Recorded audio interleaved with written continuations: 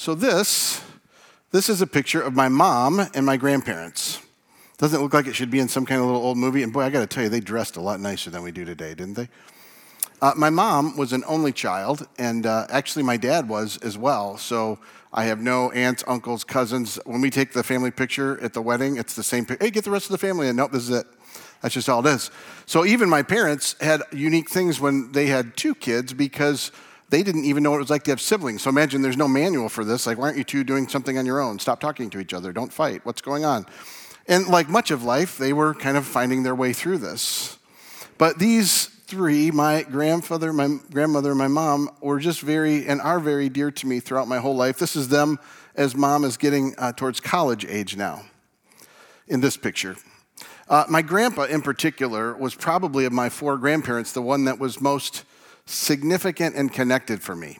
And the reason is just because I felt like he actually related to me more than the other ones knew how to. You know, sometimes there can be a barrier there. And I remember they retired and moved to Fort Wayne. They'd lived in Chicago at this retirement area, and we would go golfing. So I'd go and golf with him, and he'd take me to the clubhouse, and we'd play pool. He even got me a pool cue that was shorter, and not because of how short I am now, but how short I was then.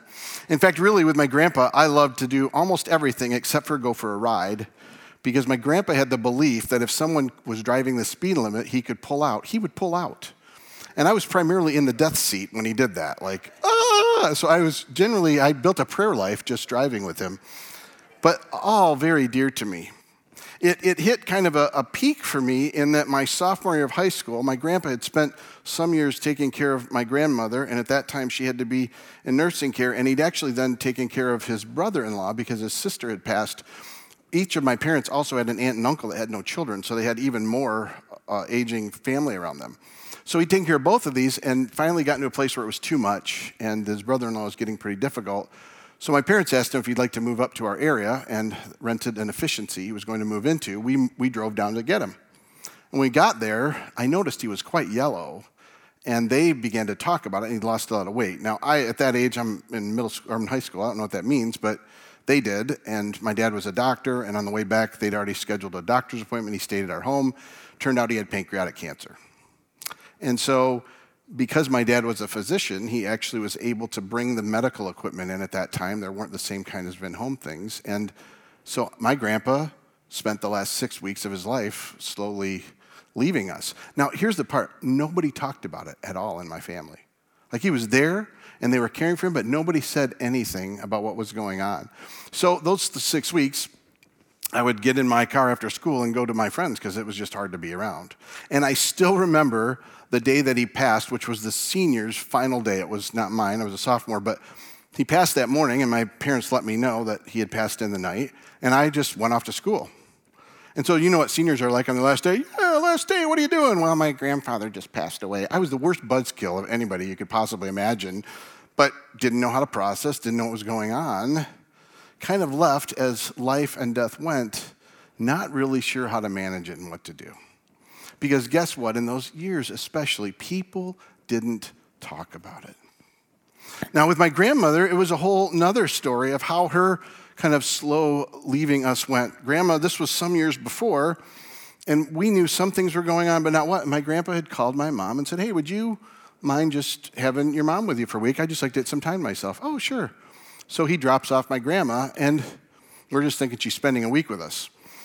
Now, it's the first morning that she's there after she's been there the day that I discover something more is going on, because there's a couple things. I have a trundle bed when I was growing up. So a trundle bed has a bed underneath it, and I always pulled that one out and slept on the lower one, and I had left my awesome mirrored red, white, and blue sunglasses on my other bed, and I slept with the door open. So I wake up in the morning, and I turn to the bed above me, and there's my grandmother with pajamas, clothes, pajamas, and my sunglasses on, just sitting there. Now, in case you don't know, that is a frightening thing for a young boy. And all I'm doing, I'm not even looking at him, just going, Mom, Mom. Well, what we found out in the midst of the humor, and there was both, that my grandmother was slowly going through Alzheimer's. She was losing her way, and we were saying a slow goodbye to her. But we never talked about it. We just walked through it and did things to help. But my grandparents didn't talk about it. My mom didn't talk to them about it because that's what they did. They just coped without actually talking about what was going on. Now, here's the thing that became more significant is my mother actually went through a similar thing as she got older. And we started to find it out because actually it was my son, the first of my children, that got married, and mom was late for the wedding because she couldn't find her way there. And that became an ongoing pattern. She began to call us and be lost. And then we began to see other things, and we actually went through a time where we had her go and get a neuropsychological, kind of find out how bad the cognitive impairment was. It wasn't too bad at first. We had to do another one later, and there was a slow decline. Now, my mom lived in a retirement center that had independent living, it had some assisted living, and it had nursing and memory care. What I found that was difficult, though, was even the people that worked there weren't willing to call it. So all of a sudden, we were left to have to make decisions and even push things. And here we were, as my mom began to decline, doing all sorts of things to care, talk about it, but ultimately led to increased care. Now, here's the difference between my mother and my grandmother in these two eras. In my grandmother's era, when she was ill, it was thought that it was inhumane to let someone starve. So they gave her a feeding tube and kept her alive for 7 years in nursing care, just kind of shelled up like a little baby. By the time my mom's issue came along, they knew more, and suddenly they knew to let someone, that's the brain's way of closing down, and they understood it differently. So I'm just giving you my journey in this, but let's be honest. Every one of us face different circumstances, and we all deal with life and death. Now, we said in this series we wanted to be above the fray, and we were talking about life. That's really what we've looked at in these 4 weeks. It's been more that we've been addressing issues of the kind of political climate because of how hostile we've been about certain things. And so the first week we gave an overview of how does the kingdom work? How does God move, and how does he bring power differently? Because it's not like us with might and demand. He brings power in a different way. And the next week, we looked at the beginning of life and God's incredible passion and understanding of how he brings life even in the womb and what that means. And then last week, we looked very uniquely at those who are struggling, and particularly those in minority and poverty that are.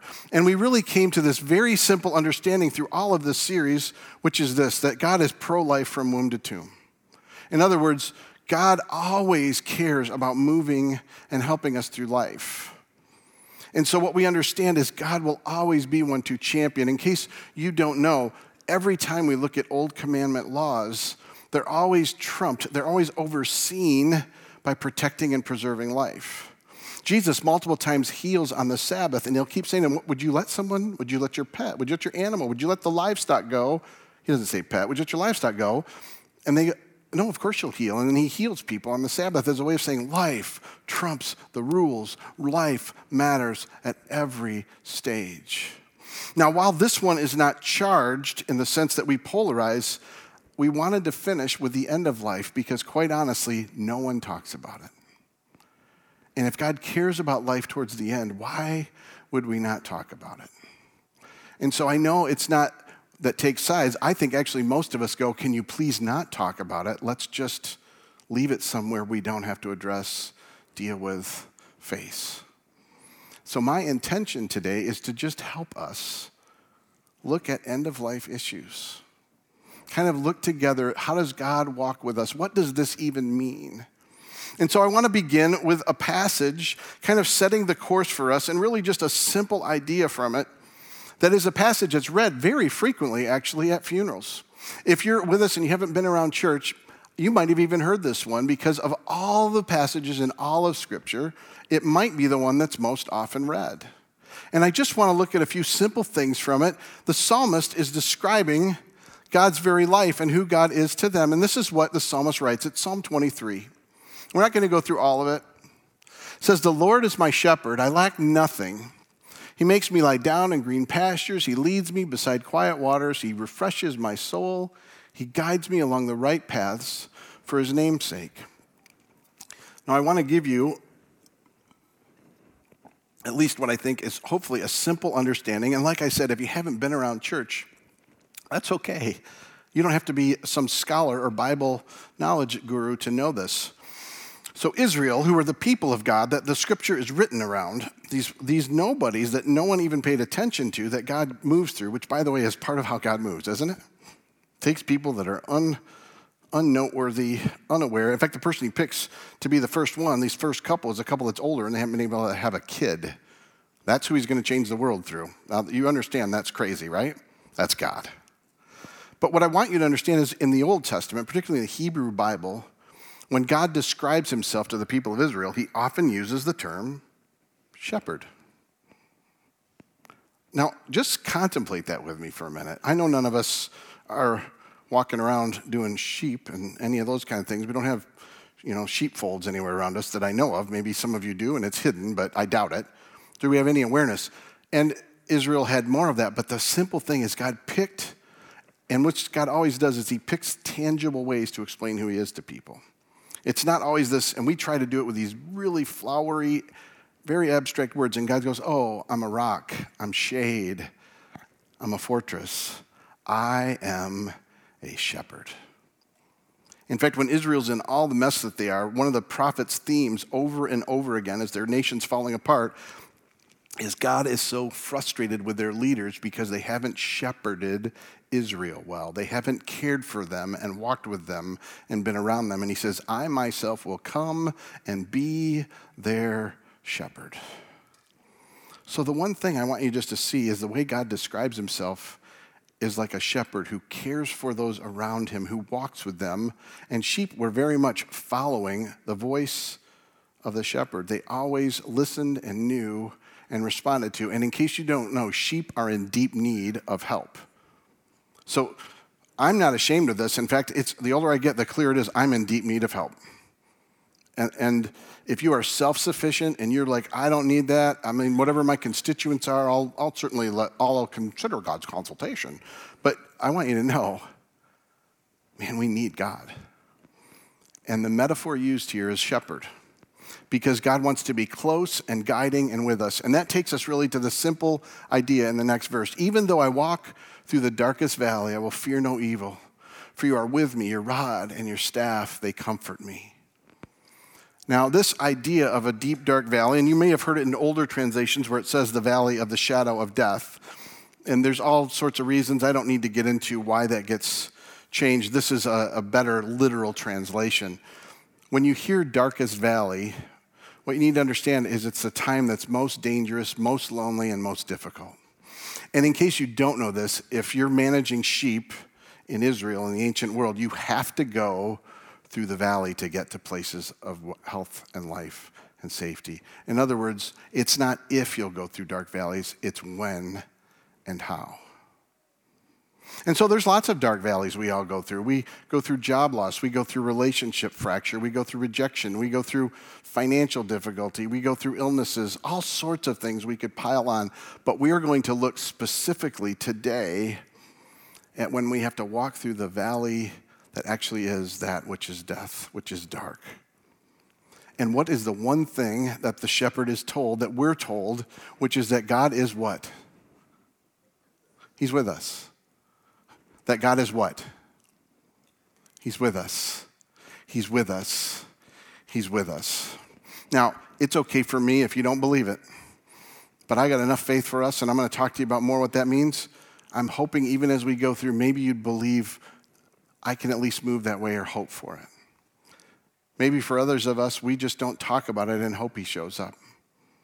But the reality is the psalmist said that God is not only as our shepherd, but in the darkest, most difficult places, he's with us. And you know what the simple idea is? Valleys are meant to be together. When we go through valleys, it's always meant to be together. And in case you don't know this, when Jesus rises, and then for those who follow him, not only are we forgiven, we're given his spirit, his very presence to be him to the world around us. That means we are called to go through the valley together. So what I want to do is just give you some thoughts on what that looks like. And I want to explain it this way before I get into some of these principles and some of these ideas. Because I don't want to claim expertise, because I'm not, but what I do want to claim is I've been around it a lot more than most people. So I looked back over the 20 years I've been here, 20-something, I've done over 100 funerals. Just funerals. That isn't even all the hospital visits, news that people have come to me with, all sorts of pain and difficulty. I still remember one of the first times I got a call when I was on call, and Dennis, who was our senior pastor, and I met up at the hospital. Dale Whitman was his name, and his wife, Virginia, was in the hospital. Virginia had had a fine day, and she'd started to have some trouble slurring her words in the afternoon, so it was getting worse, so they took her to the hospital. By the time we got there, they had found out that Virginia had a fast-acting leukemia, and they gave her a matter of hours before she'd pass. And suddenly we're sitting with Dale, having to say goodbye to his wife in a matter of minutes and hours. Now that's just one. I'm telling you, I've seen families and dealt with families with little children, with babies that have been born and passed away at birth, ones that have died just before, ones that have died soon after, little kids with cancer. I've sat and walked with families over months and even years only to see them pass. Watched with a young girl who had a horrible situation that literally she came out of it. She'd had anoxia for quite a while, had some damage. We prayed and prayed and prayed, and she came back at a limited level, and about 8 months later, she had another episode, and I was right back in the hospital with her parents, this time saying goodbye. Sat with young families and had to say goodbye to one of the parents. Sat with young families with young adults that have lost their lives over horrible tragedies. We've seen people at every age have death by suicide. Seen people as they've gotten older walk in all sorts of pain, long-term pain that's led to slow goodbyes, and fast pain that was just unplanned and unknown. So all I'm saying from this is I've sat with a lot of people. And I've just watched, and I think I've learned watching. I think of pictures like Neil, who sat with his wife and just held her hand, and she lasted for weeks longer than anybody thought she would. It was every day it seemed like they were calling for the family to come. And even after she passed that afternoon, he just sat there because it had been 50-some years, and he didn't want to leave.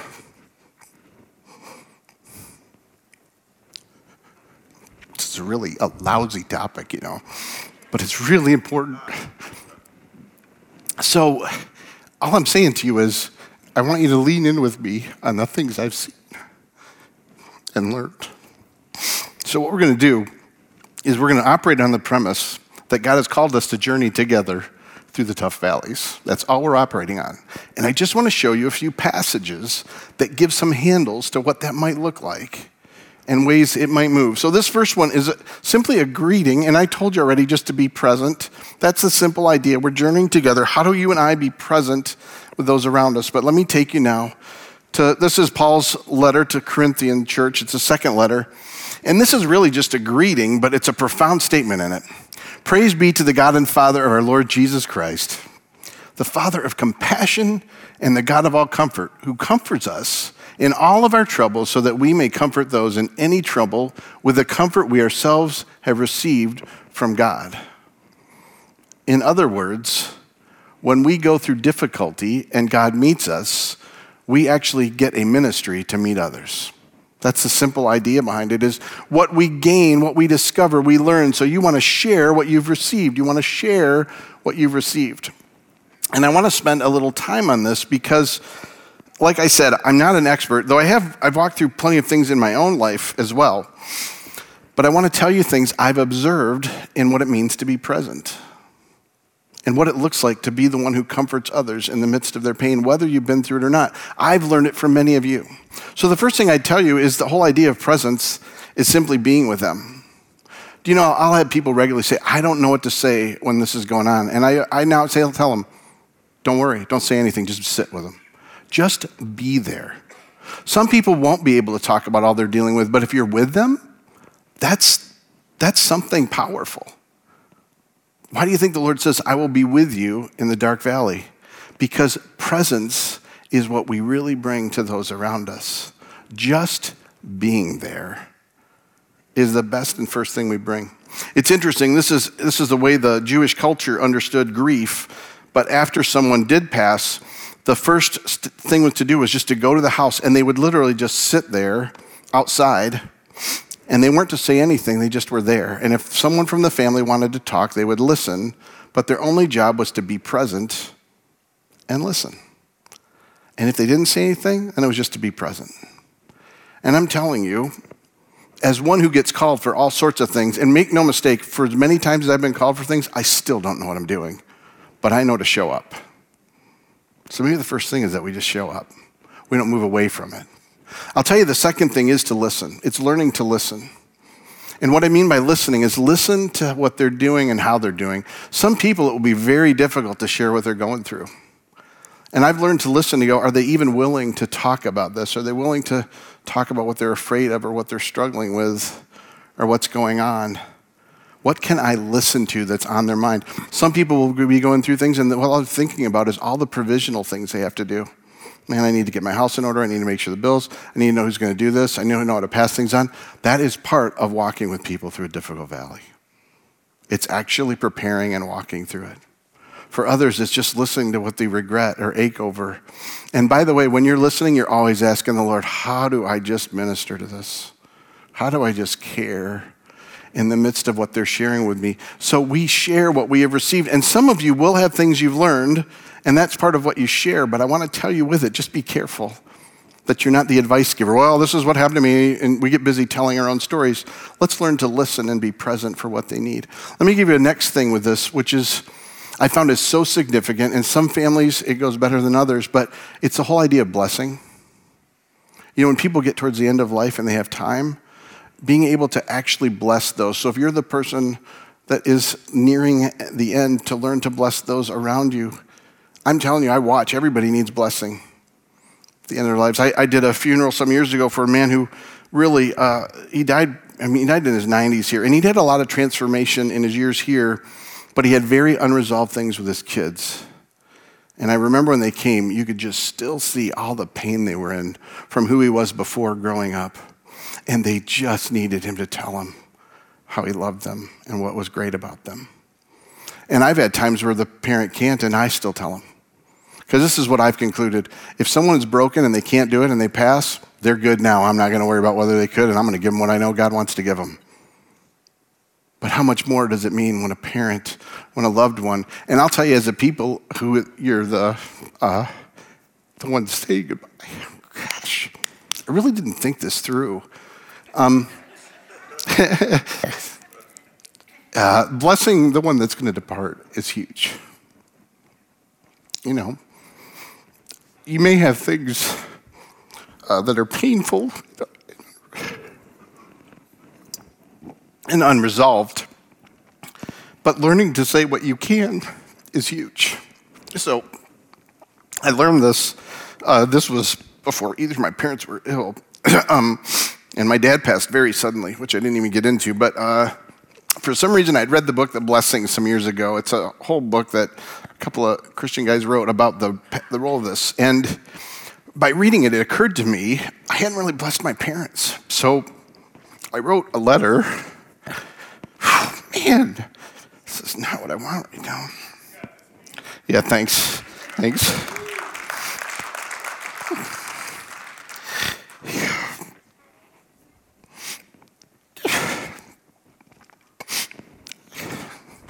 spent a lot of time. I really wish there was something more than water in this, but I'm just kidding. I wouldn't do that. But unhealthy responses to stress and sorrow. That's not one of them that you want. Anyway, you know, I spent a lot of time in my early adult life pondering the deficits that I had with my parents. And so it was crazy. I went back and just wrote what I was thankful for and sent it. My relationship shifted with them. I did that. I should come back at 11 because I bet I'll work through some of this. What I remember is the act of blessing does something of healing. And it heals them too. I'm not saying it fixes all that stuff, but holy cow, it does some great things. And that leads me to kind of the next thing, which is learning that there are going to be places you're going to have to forgive. Because we all have brokenness in some of our relationships. And just to be clear, forgiveness doesn't mean you even tell the person necessarily. Now, if you're the person that's nearing death, it's great if you can ask for other places that you need to tell me. I can't tell you to do that, but I'll tell you it's powerful. And let me just take you to the last one in this setting, which is just learning to pray within 4 people. So I have learned that God does powerful things when you pray for people in pain and nearing these dark places. So I've had wonderful things where I've literally had people that couldn't pass, and I've read beautiful images to them of the end of Revelation when we're together and just prayed God would give them a sense of that and watch them go. I've had things where people have been in deep pain and just prayed that God would meet them and he shows up.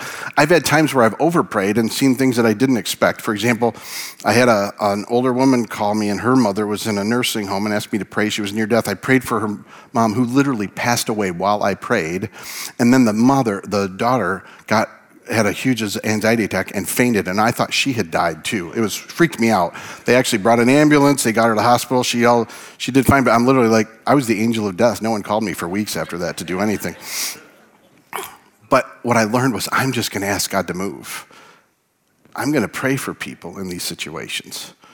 And I'm telling you, it never hurts.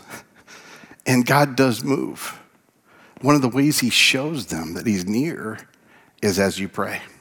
I got more to say. I got to keep going. So I could just stay there. This is one of the beautiful pictures. I just always sticks with me in 2 Corinthians, a little bit later in the letter. He's talking about his circumstances. He says, we don't lose heart, though outwardly we are wasting away, yet inwardly we're being renewed day by day. And this is what I want you to understand. Did you know that even as we move towards death, spiritual life can grow? So I'll tell you about my friend Dennis. Dennis had ALS. And I would say Dennis was a pretty self-made person, and when he got the diagnosis, his life shifted, and I watched him become so much more loving and caring and compassionate in the year that his body most declined. God did the most transformation inside. Isn't it crazy that everything else can decline, and yet you still can grow and move? Like, spiritual life is not inhibited by death or demise. Even my own mother's journey, and I watched her slowly lose her faculties, but it was crazy. One of the things she held on to, she had 2 things she regularly would recite. One was this beautiful passage that says, though we are basically in the midst of this struggle and suffering, we have this light suffering, we have this eternal glory that we will live into. And she would say it over and over again, even when she couldn't remember anything else. There was this deep spiritual thing growing in her. Now, at the same time, she was very realistic, because my mom had another statement she would make regularly, which was, first you're born, it was this little poem, first you're born, then you crawl, pretty soon you start to walk, pretty soon you start to talk, pretty soon you start to stoop, growing old is pigeon poop. That was my mom's other reciting. So she had this growing spirituality with this also hatred for demise that I just thought was funny, like, that's mom. But I wasn't taken by...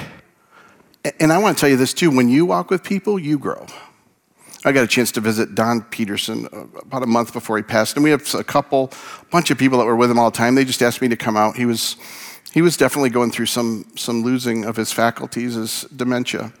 And I just sat with him, I served him communion, and for that moment, he was just present. And we had a very sweet time of taking communion together, reciting the Lord's Prayer, just being with him. And I got to be part of something sacred that Don moved in my life by being there, because I journeyed with him. So make no mistake, even in the places you don't think there's anything going on, there's something going on. And take you to the next one. I love this because it's so significant to us. He says, brothers and sisters, we do not want you to be uninformed about those who sleep in death, so that you do not grieve like the rest of mankind who have no hope. For we believe that Jesus died and rose again, so we believe that God will bring with Jesus those who've fallen asleep in him. And we say it this way, we grieve, but we grieve with hope.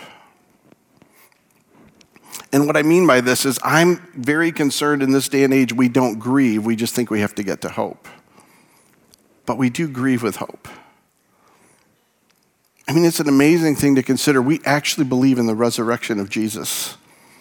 And Paul says that that's all he's saying is, guess what? Jesus rose, and he means we get resurrected. So guess what? Death isn't the end. And we long for people to know him, that we can grieve, but grieve with hope.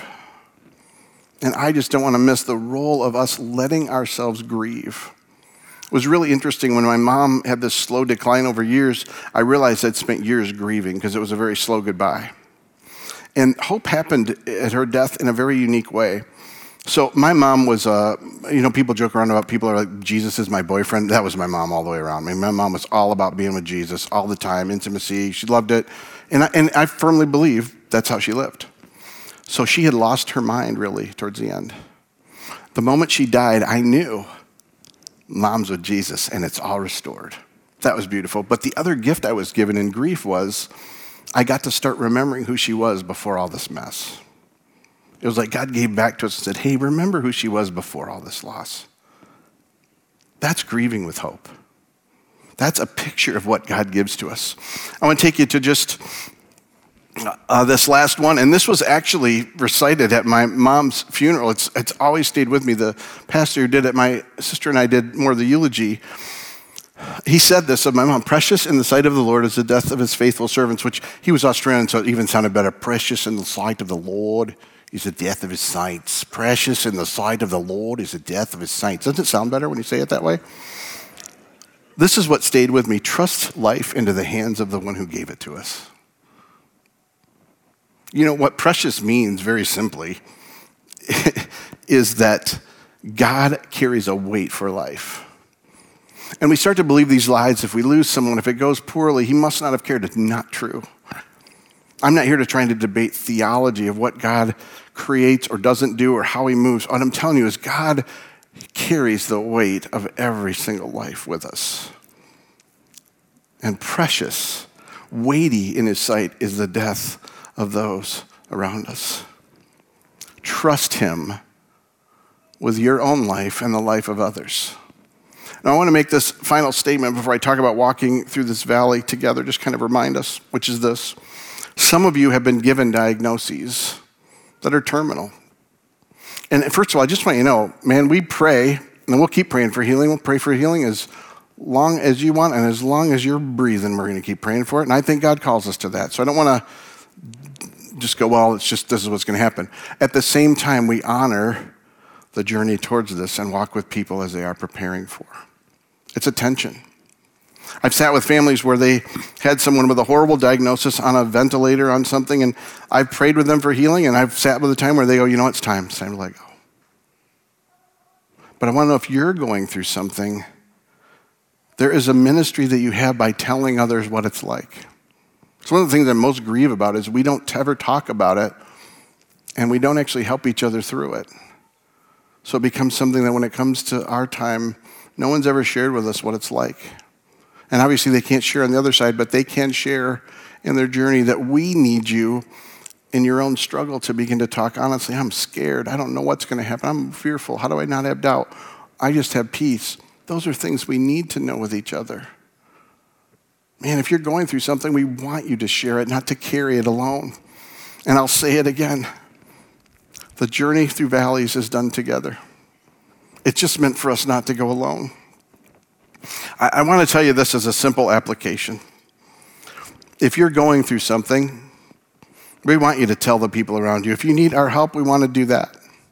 If some of you go, I want you to know I'm going through something, man, get on the connection card and it says a place for a comment. Just push that and tell us, I've had a terminal diagnosis. I'm having a difficult one. We're building a whole way to care so we can help, but also help you with your family and walk. If you're someone who wants to minister out of what you've been through, same button. Just say, I want to be someone who cares, and we want to engage you as we're building that. We have groups that are set up this way. We have a group that meets for family members who've died by suicide because we know they need to walk together with this. We have a group of women that have met that are widows that feel alone in that. We have other groups just to engage with and be in community. We have counseling that we help you refer to. You can write that in there too. But my hope is that we will actually journey together through these valleys. And my desire is that we wouldn't be people that don't talk about it, we actually live into it. I want to give you this final thing for those of you who are with us that might even just be contemplating Jesus. It's a very beautiful thing of the way God does things. So God tells us he's a shepherd, and that's what Jesus is. He's just described that way. Which what I'm telling you then is, guess what? Jesus actually wants to walk with you through life and be your shepherd of your life. But he not only was a shepherd, he was a sheep. Jesus became the lamb that is sacrificed.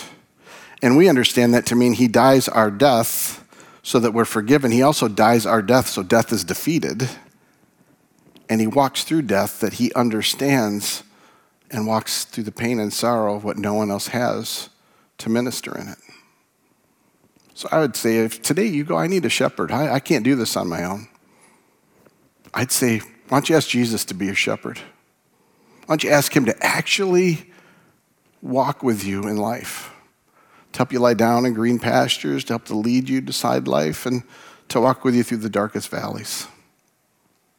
Let me pray for us, for you, and then for all of us.